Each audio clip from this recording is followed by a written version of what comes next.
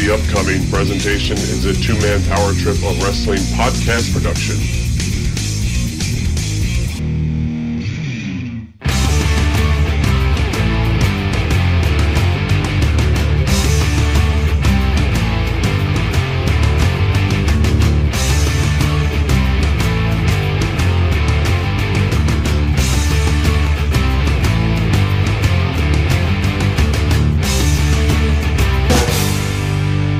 All right, let's get it going right here, right now. This is New Generation Declassified, and you're listening to a brand new episode of the New Generation Declassified here exclusively on the two-man power trip of wrestling's podcasting empire.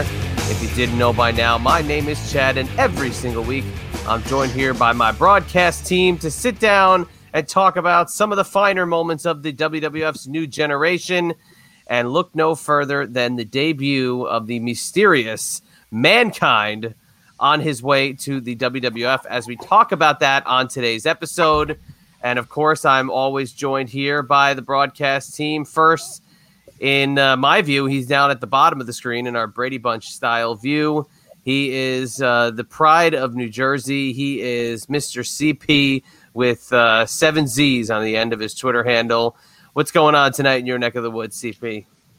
Nothing much. I am recovering from a depressing loss of the New York Jets from this past weekend, where they looked awful in all facets of the game, and I am just, getting into a better mood. Looking forward to making the world a better place for all of mankind. You could be more masochistic than Mankind being a Jets fan, At me, people, I dare you, because my God, I hate to say the same old Jets, but it's the same old Jets. There's nothing like the season feeling over 1 quarter into the first Sunday. Yeah, 1 quarter in, and right off the bat, feeling those feelings of discomfort in the gullet and in the stomach.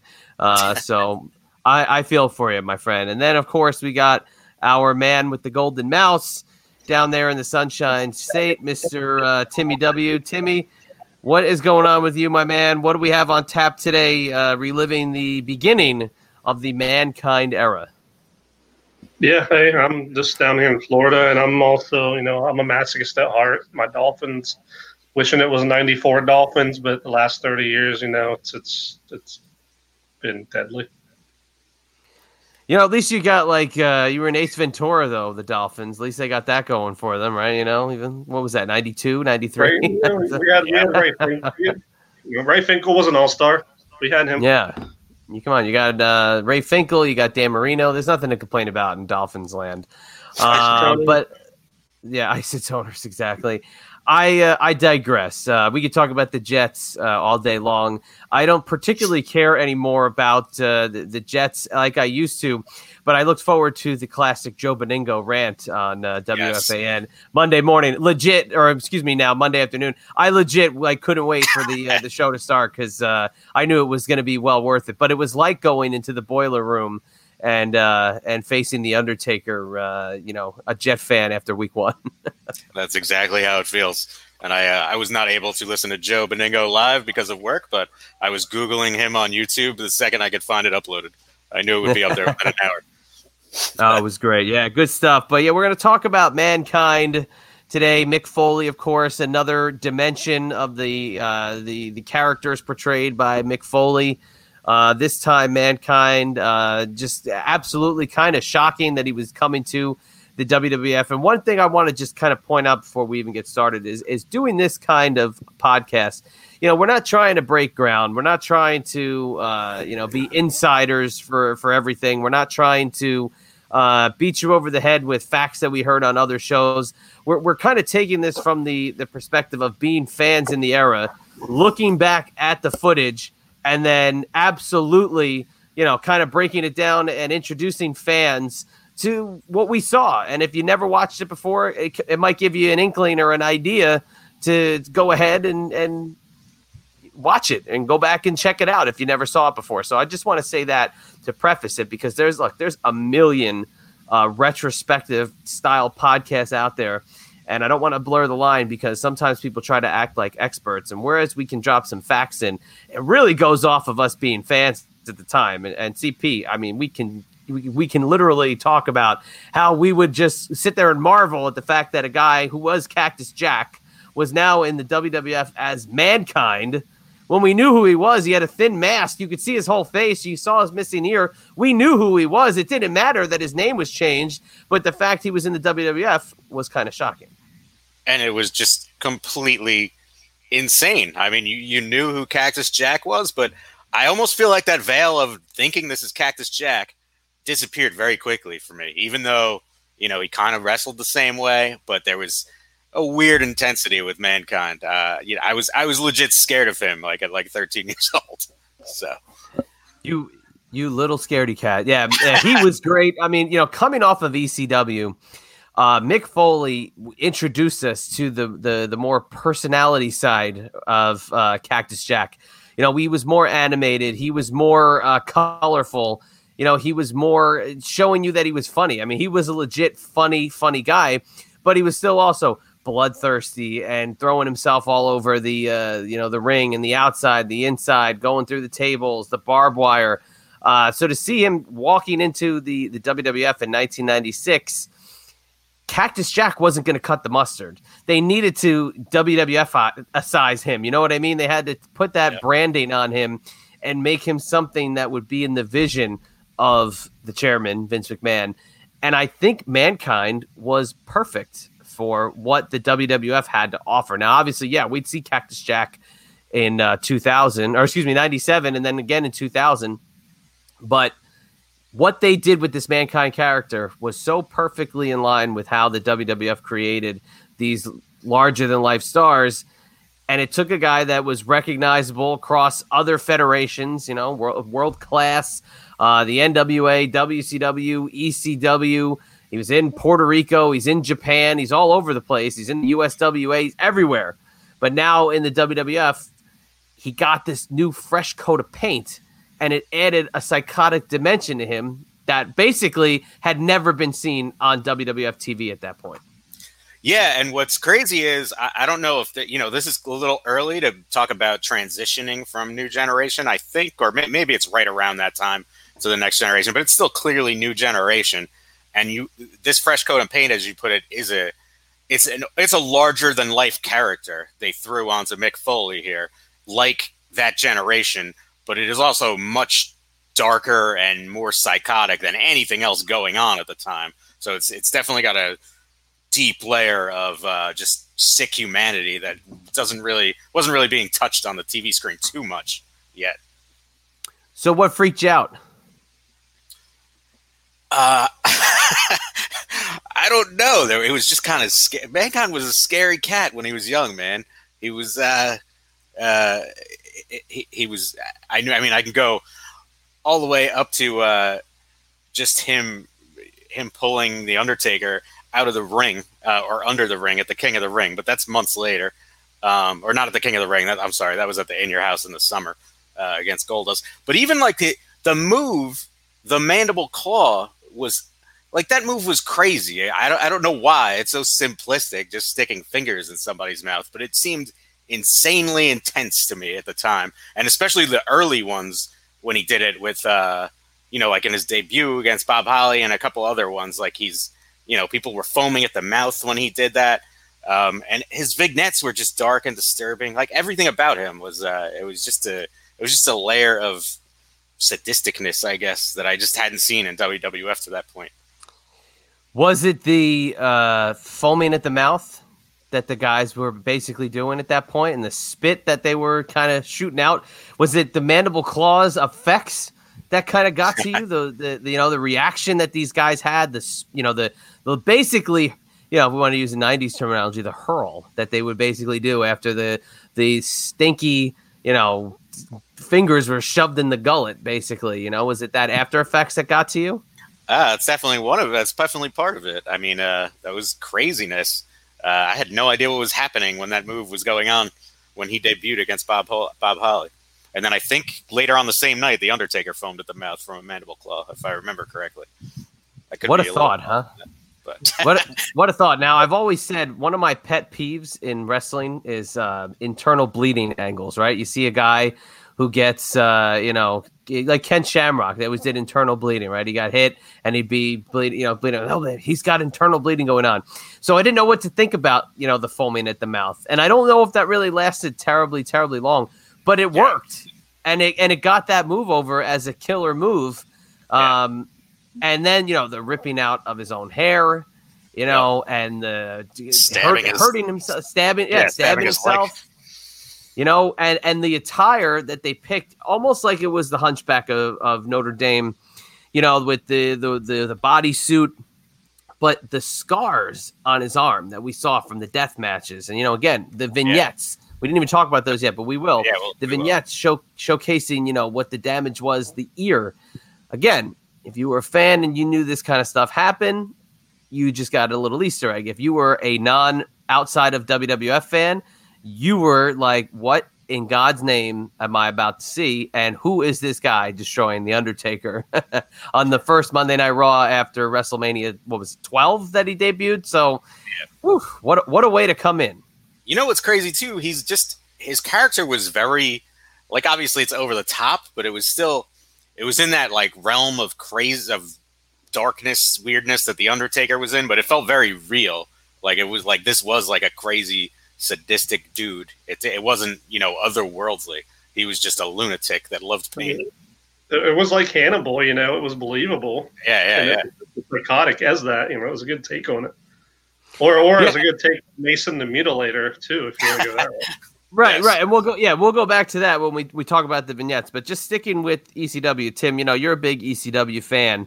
And that last little run before he went in the end of 95, again, like I said, we saw the comical side, the kissing up to Eric Bischoff, and getting the ire of the ECW fans because they did love him so much. He did everything he could to have them boo him. What did you think about those last few months that Mick Foley spent as Cactus Jack before transitioning to Mankind?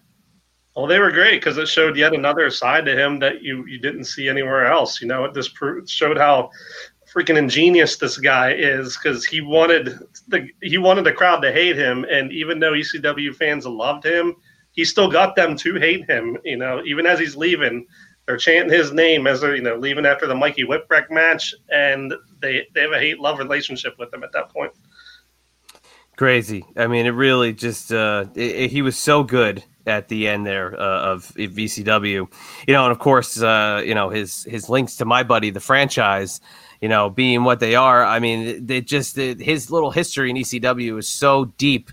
You would think he was there for 5 years, because he did so much in the time that he was in that promotion, but nonetheless, really wasn't a huge sample. He was there for, I guess you would equate it to about a year, pretty much.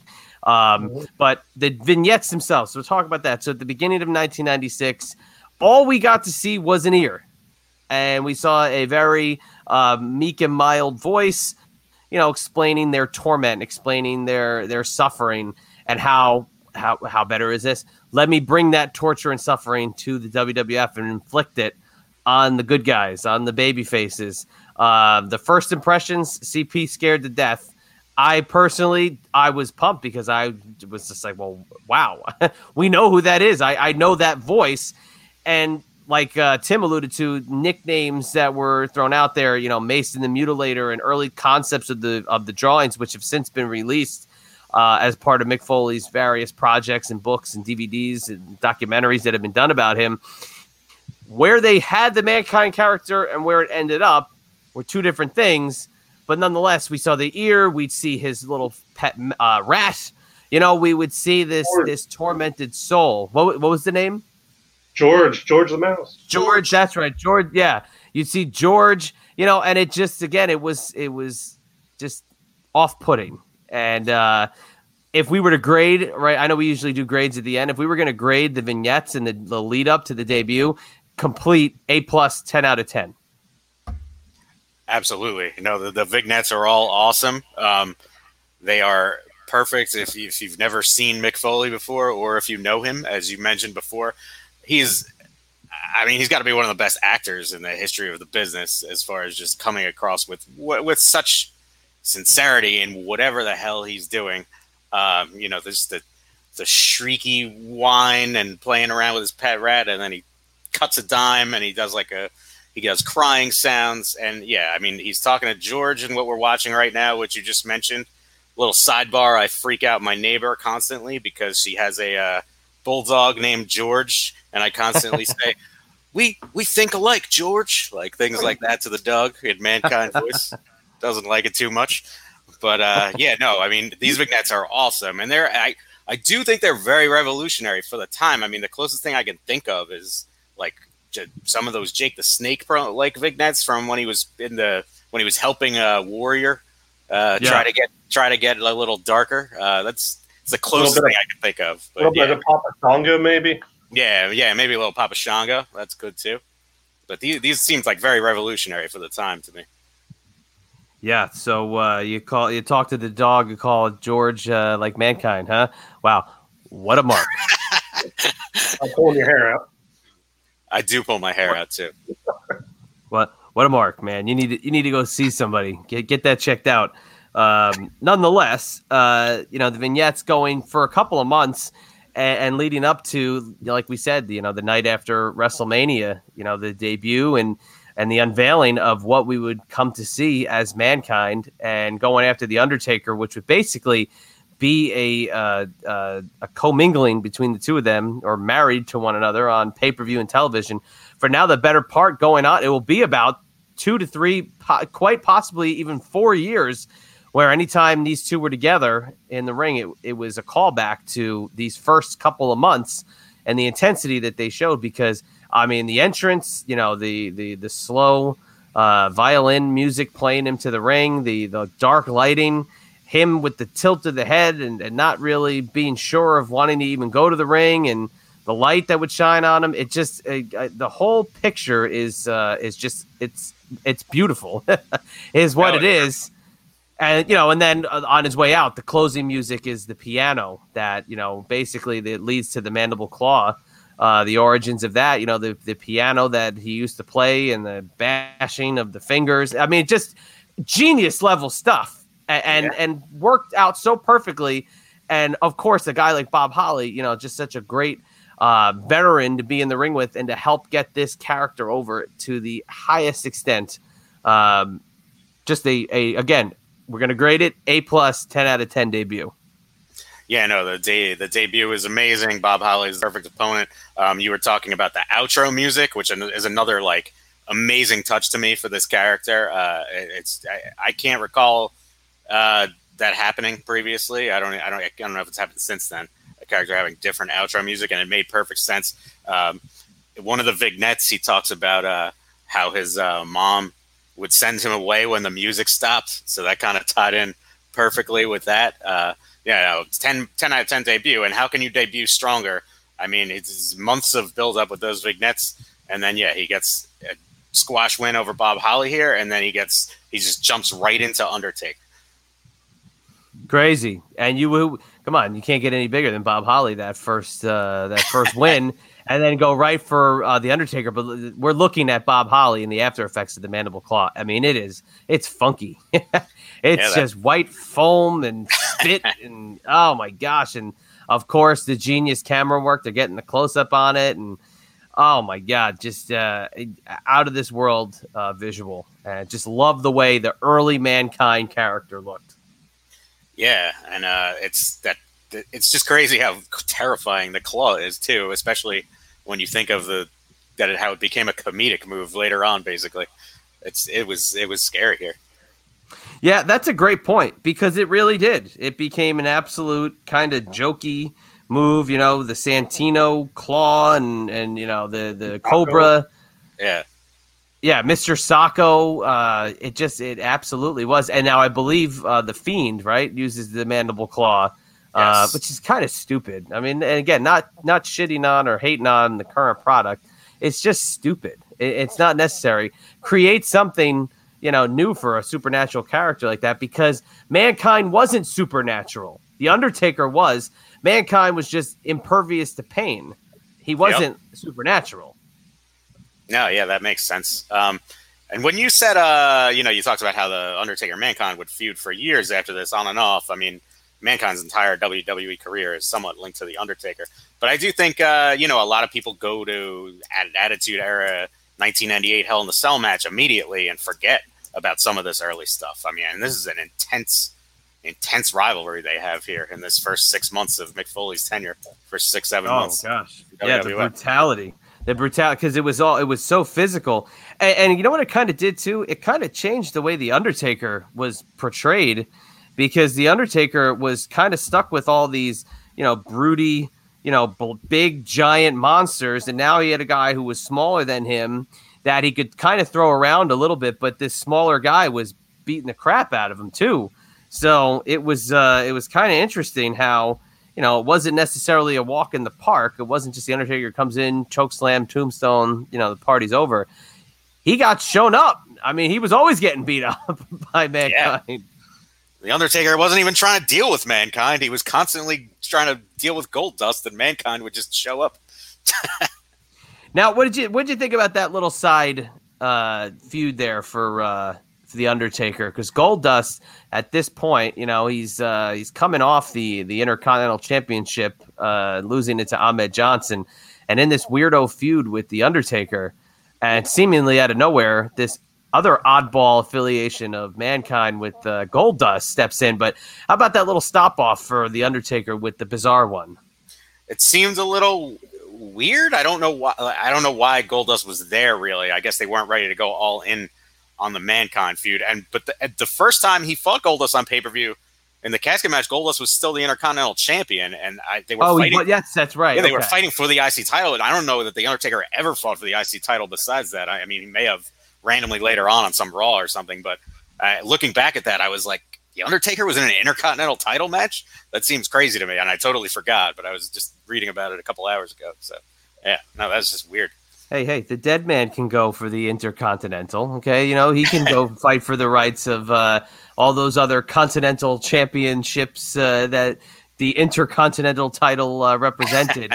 But this is also, one of my favorite versions of Goldust, because he was still kind of in that really androgynous is the word of the hour for Goldust. But he was in that kind of, you didn't know what to think of him phase 2. He's only about 7-8 months into his character run here. But and that's probably the peak of his WWF career, his first year or so. Yeah, right? Because by November '96, he's turned babyface. Yeah, and just too crazy. It's so funny how fast they rush that out. We just saw a highlight of one thing that's amazing to me was the it's before the Goldust Undertaker casket match on a Raw, when Undertaker's in the casket and he's talking, just giving one of his spooky Undertaker promos. And yeah, Goldust and Mankind just come out and rush him. Goldust pushes Paul Bearer away, and Mankind ties the casket shut and just starts beating it with a pole and then pushing it over. And that's one of the first times where you just saw Undertaker look like a chump when he's trying to be like spooky Undertaker. I can't recall it ever happening before that. So I mean that was just a really cool scene. Can't believe you just called the Undertaker a chump. This is like craziness. If you ever heard that, you'd be in big trouble. But you're completely right. We have never seen him. Even you think back to Giant Gonzalez, taking him out, or Yokozuna taking him out. He was never literally consistently dominated in the manner that he was. I mean, he was beaten to a pulp. No blood in this era, but beaten to a pulp. And, another one of those clips was Mankind attacking a casket with a pipe. And, you're sitting there going, damn, I don't even know if that really hurts him, but that's pretty crazy. No, but it made him look stupid, though, which is what I mean. It's he never, those times you mentioned, Yoko got the best of him with the help of a bunch of people. Giant Gonzalez got him with his chloroform and stuff, but it's just, he was just talking in the casket, and they just ran out from behind. He looked dumb, which I don't think he ever looked before. Well, maybe because it was Paul Bearer leading to the ruse of what we would see at SummerSlam. But nonetheless, Mankind he didn't really have that many matches that we can look back at. I mean, yeah, he had some spots on Raw and whatever, and I'm sure the house show circuit was packed with some Mankind, Bob Holly style matches. But he was basically saved for the big shows, which is very cool. And that makes the character that much more special. Here we go. We see him versus Bart Gunn on a Monday Night Raw, and now we see him somebody bigger than even Bob Holly, which ironically, Bart Gunn and Bob Holly would become the new Midnight Express a few years down the road. But no match for Mankind. No match for Mankind. If this was a brawl for all, though, Bart would probably do well. It's kind of weird, though, for Bart Gunn. So in this point, this is like the Smoking Guns are still a team. So they just kind of fed Bart Gunn to Mankind here. Yeah, I don't know why that happens, but it is pretty funny. Now, the hand in this one is bloody and is a little more funkified than even before. But oh my gosh, just the vision, the mask, the Hannibal Lecter style mask. And how about this too? This is one thing we didn't mention talking about the look. The shaved piece of hair that was shaved out of his head. Oh my goodness gracious. That is dedication. That's method acting right there. That is taking the all-encompassing part of the role and running with it, because who's going to do that? Mick Foley will do it. Yeah, I mean, it's, he's ripping out his hair during the matches, so it just leaves to that extra layer of believability. See, this part we're looking at when Mick Foley would come running full tilt and nail you in the corner with like a running knee, or if he ran, hit you with his backside. That to me always looked like it hurt. I mean, that to me, you talk about, the jumping onto the concrete, that looked like it hurt him more than it hurt the guy on the floor. But the running at the corner at full speed ahead, that to me always looked like it killed. And he's a big boy too. He is, he is no slouch. And Bart Gunn, maybe even weight wise, I mean, just probably because he's taller, but that is like when you see that coming, that you just know that the other side of it's not going to feel good. When you mentioned the other move, the running off the apron elbow onto the ground, I mean, he does that to Bob Holly in that little short squash match, which is pretty amazing to me. Like he's, night one, he's certainly not hiding that he's Cactus Jack too, to people who know Cactus Jack. So. Yeah, that's a damn good point. It's the same. He's got the pull pile driver too. The sit down pile driver. Like we are not hiding it's Cactus Jack. And then eventually, we won't go too fully into it, but then they would tell you, in '97 in the middle of the summer that yes, this is Cactus Jack. This is just another dimension of Mick Foley's personality. But '96, Mick Foley didn't exist. Cactus Jack didn't exist. It was all Mankind. And to be honest with you, I'm fine with it. If he was just Mankind and we never knew anything else about him, I'm fine with it because it was pulled off so perfectly. There's no need to even question it. No, I agree with you. I mean, that's one of the best just packaging of a WWF character I can think of, where it just worked out. I mean, I love what they did with him originally, and then it evolved perfectly over time. Just seeing this clip we have in front of us, which was from the Beware of Dog pay-per-view, where he comes out of the casket and gives The Undertaker the mandible claw, costs him the match. CP, I don't know if you remember, we saw a similar finish in March 1997 at Madison Square Garden, where, again, that this feud never died. The main event of the show was the Undertaker versus Vader in a casket match, and the match ended when Mankind came out of the casket and cost the Undertaker the match. And that was leading up to another Mankind Undertaker match in '97 for when the Undertaker was the champion at that time. Yes, that's right. So, I mean, really a storied rivalry, a storied history that this summer really caught. But the fact that it's a part of, this Goldust feud is, again, it's just another kind of oddity. You see guys like Jim Ross in the company at this point, and he obviously was a huge advocate for Mankind and Mick Foley. You see the ground being laid for what we would see in the Attitude Era. These superstar guys that all had that kind of common denominator, that they weren't getting pushed in another organization. And if you look at the top guys kind of coming into the company in 96, you know, you got your Steve Austins, you got your Hunter Hearst Helmsleys, you got your Dustin Rhodes, aka Goldust, you got your Mick Foley, you got these guys who were in WCW as virtual mid-carders and guys they weren't doing anything with, that would have these larger-than-life iconic personas that would be all-time greats in the WWE landscape. And I mean, that promo that we were just watching was basically leading up to King of the Ring, or it might have been right after King of the Ring, one or the other. But I mean, that's King of the Ring 96 is Mankind's first true big match in WWF against Undertaker, which happens before the Boiler Room Brawl. And then that's the same night, Stone Cold is crowned King of the Ring and starts his rise. So when you mention those WCW guys, you know, making a name for themselves here, it's kind of ironic that those two both have such a big night that night. Right, and well, if you look up and down the card, you know, Mark Merrow is a part of this King of the Ring, you know, and a huge part, obviously, Johnny B. Bad from WCW, you know, Triple H, and these guys that they let go by had these good little runs here, and obviously, more guys having better ones than, you know, Mark Merrow. But I forget about the King of the Ring match, to be honest with you. I kind of glanced over it as we were talking because it gets lost because of the Austin speech.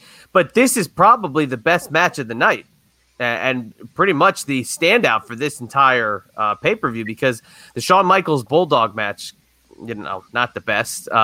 Goldust and Ahmed Johnson, not the best. And that tournament, you know, Austin obviously had to go get the staples in his lip, you know, and we got to see Jake almost win the King of the Ring. But this match itself would probably be the leader in the clubhouse if you look back at that entire night. No, it's a super fun match, and it's just another time, but this time in a real match where Mankind gets the upper edge on Taker. I mean, not many people come in this strong, just getting one up on Taker every time, including I guess submission victory, or what did they call it? I guess they called it a submission when he would win with the claw. But yeah, I don't even know would it be a submission? It's kind of like it can't even be a tap out. I don't even know what the hell it is. It's just a match ender. I don't know. Where's the rule book? Somebody get me the rule book. This match had the, I guess it makes sense a couple months later, but it didn't, but it was just completely by accident here that Paul Bearer cost the Undertaker the match. He accidentally hits him with the urn, if you remember. Spoilers. Come on. Yeah, no, you're right. But you know what I remember most about this match is the image that they show all the time in Undertaker clips and Mankind retrospectives is those the body shots of the Undertaker just going to town in Mankind. And it's like you never saw that out of Undertaker. You weren't seeing that when Undertaker was beating Hulk Hogan for the WWF title. You know, you didn't see that when Undertaker was, going after, like I said, Giant Gonzalez or Papa Shango or somebody like that. It really, it just brought the Undertaker into a completely different level in WWF land. You know, we talk about who are those top five guys, you know, where does Undertaker fall? I think the Mankind feud and angle and storyline helped ascend him to that status of he is, the conscience of the WWF. No, absolutely. I think I 100% agree with you. And if you watched, some of the recent Undertaker interviews that he did when his special was out, he constantly kind of talked about the American Badass being able to bring the more human side out of him. But it starts with this feud. It starts years before that. And it continues after this. You see a more real side of Taker, for the next several years while he's still the dead man. Now, I got to also give props to Vince McMahon on commentary anytime Mankind was in the ring, because, man, he was the best. I mean, and that is Vince McMahon at his finest, is anytime Mankind was doing something over the top. And, the Vince isms were in full effect. Look at that. Look, we just saw Mick Foley. I don't know, did he take a swing at Paul Bearer? It kind of looked like he missed. Yeah, he definitely missed. But he didn't take a bump, so there you go. Way to no sell it. But yeah, Vince was great, and again, I always love seeing, and I've talked about this with some former superstars that can't believe that Vince would be sitting ringside when they saw what he did in the back all those years later. he's seeing a vision in his head and he's seeing what is going on in the ring. And I think his commentary reflects when it matches. And he was so into these Undertaker Mankind interactions that, again, it adds another dimension to it and makes them so so much more iconic, I think. Yeah, well, Taker was, one of his babies that he clearly thought had worked already at this point, as an amazing character that he created. And then he's working on that with Mankind right now. And he knows, whether he liked Mick Foley or not before he was signed, he clearly realizes he's 100% committed to this character. And he's got to realize he's a damn good actor. He's not going to half-ass the character. I'm just laughing at Paul Bearer. I'm sorry, because, Paul Bearer, the Telegraph, and looking back, I'm smiling because I would have never thought it at King of the Ring 96 that what we'd see at SummerSlam was going to happen.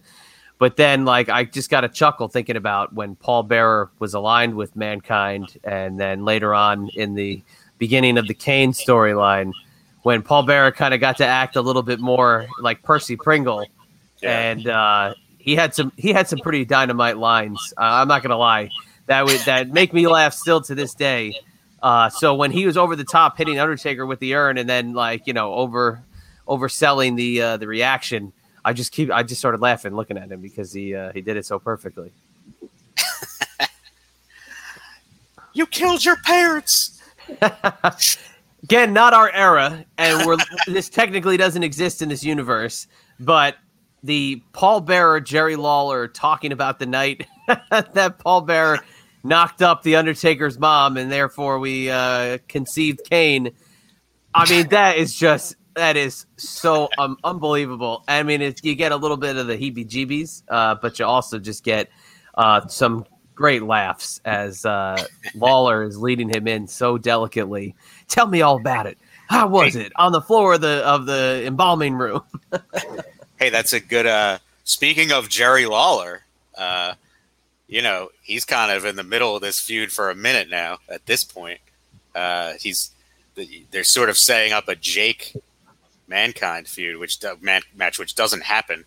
But yeah, Jerry is constantly abusing Jake for being a drunk, and Mankind comes and saves him, which is right what Tim has on video right here. And I'd be honest with you, block this out of the memory 110%. Didn't even know that's where you were going when you said that. I'm watching it unfold in front of me. No recollection whatsoever. Well, this enlighten me. It leads to Jake. It's one of those drunk angles. Lawler's constantly heckling him for being drunk, and it leads to Jake Lawler at SummerSlam. But Jake was supposed to fight Mankind at the July In Your House, and he didn't. He was replaced by Henry Godwinn, and I'm not sure. I don't remember if it was storyline or reality, but he was constantly on commentary in that match. You were being reminded by Jerry Lawler that Jake is a drunk, and that's why he didn't show up, and he couldn't make it there. But yeah, it was supposed to be Mankind and Jake the Snake at the July In Your House before the SummerSlam. I'm going to be honest with you. I got nothing. I don't remember this at all. I don't remember this even slightly, and I love it. I'm watching this right now. I'm a big fan of Jake's vest phase and Revelations, the giant python. But wow, I don't remember that. And that's compelling and intriguing as hell. I got to say, I want to see the match now. Yeah, no, I mean, those two going back and forth verbally would be amazing. It's just, it fell through, and it was really just a little roadblock for Mankind to fight Taker again and for Jake to fight Lawler again. But, he got a better opponent in Henry Godwinn.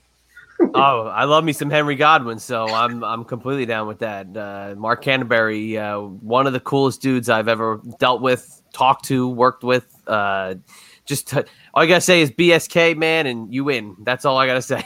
Hey, Tim, do you know why Jake wasn't there that night? I mean, was that storyline or was it a real thing?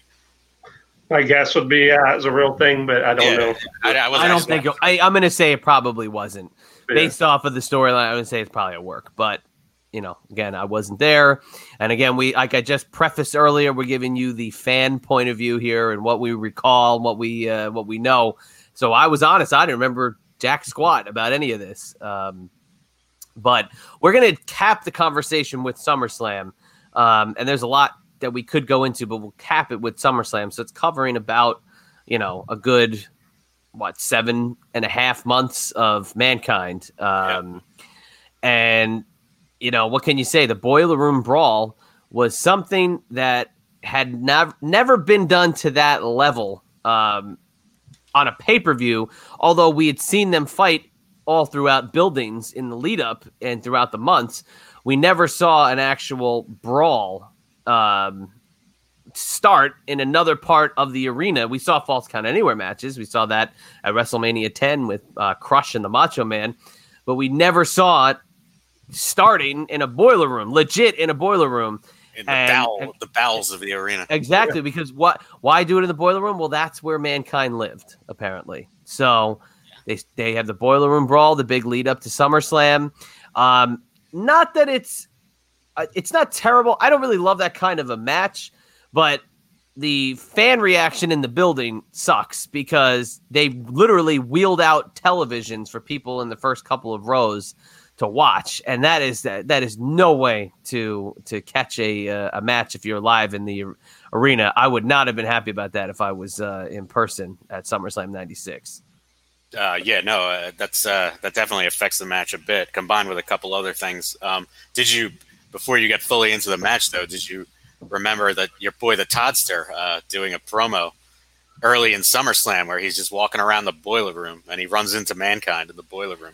I couldn't remember if that was on the free for all or not. I think it was on the early part of the pay-per-view. Okay. But it's very funny because he's just like, it's so eerie in here. There's pipes and things and towels. I don't know what he's talking about. And then he just runs into Mankind sitting in the corner. But Todd, don't be a puss. Come on, get in there and get the interview and get out.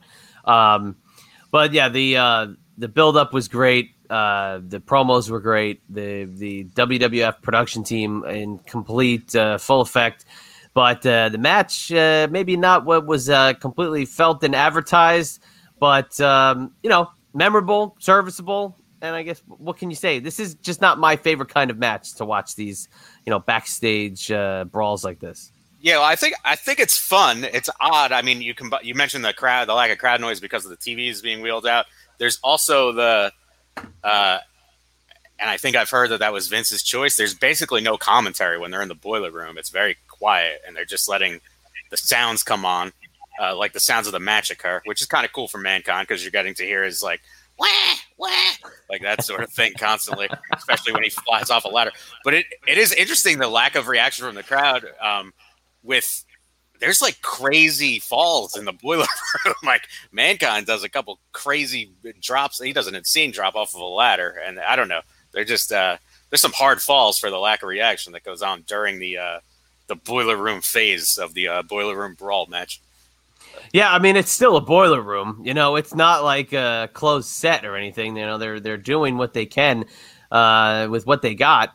I don't think that Vince McMahon was. Do you think he was jumping off the top of the scaffolding, whatever they jumped off of, like he did with Rob Gronkowski for WrestleMania this year? You think he did the same thing, or do you think Mick Foley was like, "Nah, I got it. Don't worry about it." Yeah, I don't think he had to do that with Mick. Oh, what was weird in the beginning in this match too is the I don't know if there was story around it, but when I was I revisited this match, and there's the screen like goes to static, and Vince gets like there's transmission errors, but it's clearly a fake thing, and it happens a couple of times. I guess it's an Undertaker related thing. I wasn't really sure what that was about. Come on, that's the classic, when there's chaos, somebody stepped over the cord, something like that. That's classic. Now I can't remember. Did Undertaker make his entrance and then go to the boiler room? Paul Bearer came to the ring. Paul Bearer just came. Okay, I couldn't remember what the order was. To win, you have to get the air. You have to take the urn from Paul Bearer in the ring. Right, and that's stemming from King of the Ring. Yeah. Okay. Exactly. So, folks, what happens here? The shocking turn of all turns. Paul Bearer turns on the Undertaker. I put myself back in my shoes of 1996, 13, 14 years old.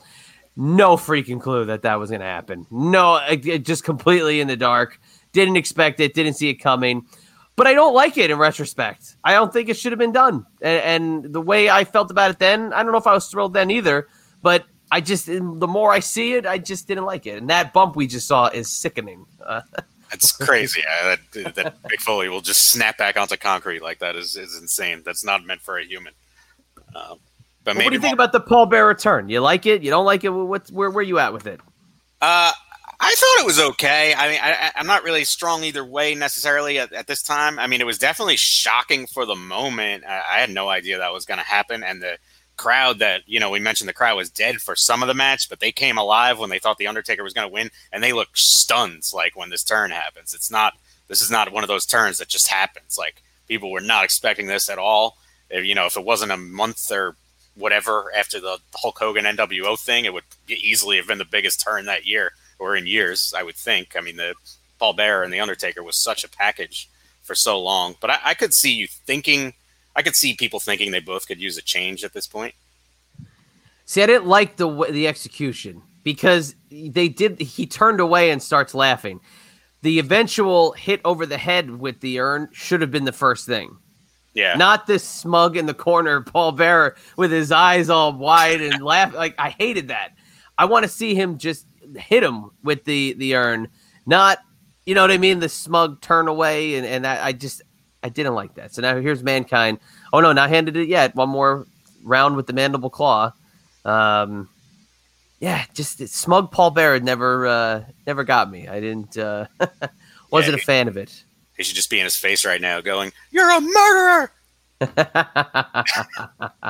Too funny, man. I mean, it would end with the eventual crack over the head by Paul Bearer of The Undertaker and these somewhat poorly executed slaps by a great legend like there he goes, put the boots to him. Yeah, exactly. Well, what it would do was it would end the purple Undertaker, and what we would end up seeing would be, I guess, what would carry through to the modern day, the more leather clad Undertaker, but it's rest in peace purple attire, SummerSlam 94 to SummerSlam 96. Yeah, I mean that was a nice little outfit for the era of Taker, which I never even understood why he wore purple. I always thought gray made more sense. I think you do actually get purple another month through Buried Alive whenever that happens. I forget if that's September or October, and then he comes back at Survivor Series and all the leather. Did he have the purple at October? I didn't remember that. Yeah. Oh, okay. All right. Well, R.I.P. SummerSlam 94 to Buried Alive 96. So 2 months down the road. But we're not going to talk about that because that, to me, by the time we get to Buried Alive, it's a completely different dynamic for Mankind, Undertaker, Paul Bearer, and I want to cap it at SummerSlam because it was really the career-defining moment. And then the next thing on the Mankind list is Shawn Michaels at Mind Games, which, again, took him to another level, maybe one of the best matches of his career, and probably the Mankind-defining main event moment as a heel, because obviously Mankind would win the WWF title in 99. Yeah, 98, 99. Absolutely. I think this is the crowning moment of him as a heel, and even we'll grade it, I guess, but even if the match, is questionable how amazing the Boiler Room Brawl was, and their King of the Ring match was a good match, not necessarily a fantastic match, but it was good.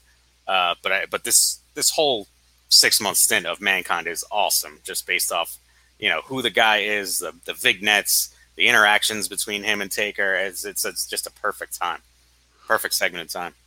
All right, so final analysis. We'll go with, should we do 1 out of 10 or should we do letter grade? What do you got? I'll let you pick. I can't make decisions like that. All right, fine. We're going to go with a letter grade.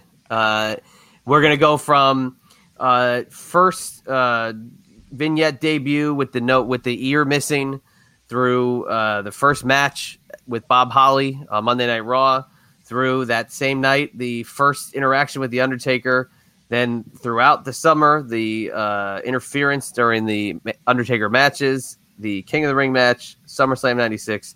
For that stretch of time, what grade do you give Mankind?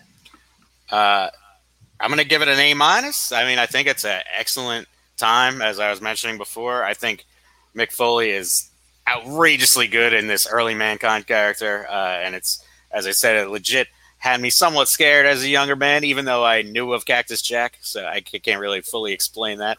But he was just so believable with what he was doing. The only thing, and I guess it's one of the more important things, so I shouldn't say the only thing, but I mean, you know, I don't think, obviously, the capstone of the Boiler Room Brawl match, it wasn't necessarily the most amazing match in the world. It was kind of slow at times, and there wasn't a lot of other great matches mixed in, but storyline wise, it's amazing. I think everybody's great in this whole storyline, especially Mick Foley. So A-. How about you, Timmy? What are you giving Mankind? I give it a solid A.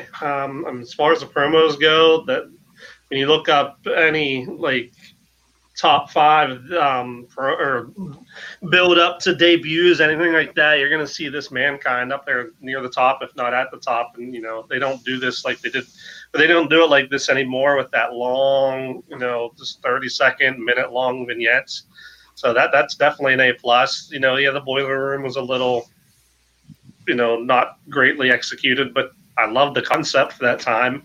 Yep. And overall, you know, solid A, maybe even, you know, slightly A+, because I just think it was executed so well, and it was Mick, man. Mick did a great job. How about the Paul Bearer smug look? What do you give that? Yeah, that's what took it down slightly from that A+. Come on, he's got the smirk in the corner. Oh my gosh! Yeah, I'm gonna go back maybe. Yeah, I'm gonna give him a B+. Always so hard. Yeah, you know, I like things. I don't love other parts. The Boiler Room Brawl is iconic in terms of the match, but I don't love it. I love the King of the Ring. I like the build up. I'm just gonna give it a B. Yeah, B+, because again, Paul Bearer turn, not really a fan of that either. So the Boiler Room Brawl brought down my overall Mankind assessment. But hey, that's just me. It doesn't mean anything. You can't go to the store. It's not going to buy you anything. It's just my opinion. You're rating it as if you were sitting there at SummerSlam watching a TV. Yeah, I feel like I know somebody who was there and didn't like it. You know, I'm going to have to do a little research on that and see who I feel like I knew somebody that was at that show. And I'm going to have to see what they thought, and I'll report back. But nonetheless, this was a fun topic, and we will cap it here for this week. I've got a couple of things in the works. In 2 weeks, we're going to be looking at the 1996 Kuwaiti Cup. So, Timmy, you're going to have to get to work to pull that up and put that in the database. Some stellar matchups in the Kuwaiti Cup. Some names from that era in 96 that belong in the in the pantheon of names that should be in the Kuwaiti Cup tournament. So we're going to take a look at the Kuwaiti. Are we doing the 96 Kuwaiti Cup or the 97 one? Just to clarify. I thought 96, but yeah, whichever. For the era. Yeah. All right, 96, because you want. I know who you want it specifically in the that match. You want to talk about Bret Hart versus Leif Cassidy. I know that. So. Love me some Leif. But yeah, we will absolutely talk about the Kuwaiti Cup in 2 weeks. But that's 2 weeks from this broadcast ending, and then next week you're just gonna have to stay tuned to find out. So to wrap it up here, if you want to follow me, it's at Chad EMB. If you want to follow everything with the TMPT Empire, it's tmptempire.com. Catch all the podcasts going on under our umbrella. So many different ones. So, there's literally something for everybody. And you obviously know that because you're listening to us right now. CP, I know, working hard, getting ready for season 2 of your boxing podcast. So tell us where we're at in that progress and what we've got going on. Yeah, it's moving along. It's going to come out at some point in the next. I keep pushing it back, but I'm working on it. But you can check out season 1 archives. There's 12 episodes there. Stick and Move Stories podcast. You can find it on Spotify and Anchor. Just Google Stick and Move Stories, and it'll come up. There's a Facebook group you can join too if you search for that. And you can find me on Twitter at Pugs with 3 Z's, PUGZZZ at Pugs. And other than that, have a nice day. Good one. There it is. I was thinking about adding that at the end. Yeah, and then so Tim, I mean, you're a South Park fanatic with your Twitter handle. Did you happen to see the preview for the pandemic special that's airing at the end of September? Oh God, no! But I gotta go see it now after this. They're Go doing watch it. they're That's gonna doing be- a 1 hour pandemic special. Wow. And it just by the minute they release, it looks unbelievable. So there you go. You got that to look forward to afterwards. But where can we find your ass on Twitter? On that topic, at Vaz Defronson with no Z. Just remind you, no Z, no 7 Z's either.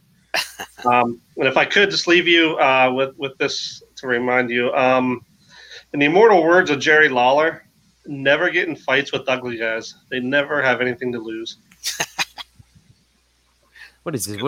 What is this? The amateur comedy hour here? What do we got? Are we ripping off the king to end the show? I mean, come on. He had to do something to recover from that Jake thing. Yeah, I was thinking about the time has come to relieve that pain, which will be better for me, but not so enjoyable for all of you. Little classic Mankind there. But look, it was a great episode today. We appreciate everybody for taking a listen, and reach out and touch us if you got any suggestions and comments. And for the Crack Broadcast team, CP, Timmy W, this is the Chadster, and we'll catch you on the flip side. Thanks for listening to the two-man power trip of wrestling. What the world is downloading.